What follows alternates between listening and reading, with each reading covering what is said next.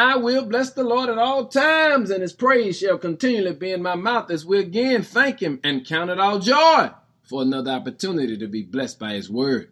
Our focus today is relationships. Have you examined your 4 or 5 closest relationships lately? You know, those relationships that have the most influence in your life. When you do it, read Hebrews chapter 10. Verse 24 says, let us think of ways to motivate one another to acts of love and good works. Family, when you are on the path of fulfilling, tapping into, or discovering your God-given potential, you'll discover real quick you cannot walk this walk by yourself. God did not call us to live in isolation, but he called us to live in relationships. You need to get this in your spirit. You will not arrive at the fullness of your potential without getting or giving help along the way.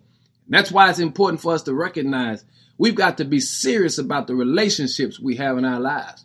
And any relationship that is not pushing you to acts of love and good works is a relationship not worth having. And family, many of us are struggling in life because we have put ourselves in relationships with things and people that are not connected to God.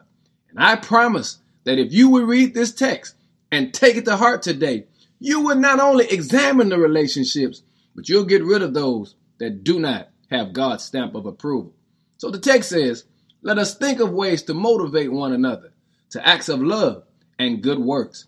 And any relationship that's always filled with negativity is not a relationship that God approves of. Hey family, check your relationships today and then give God some glory. In Jesus' name, amen.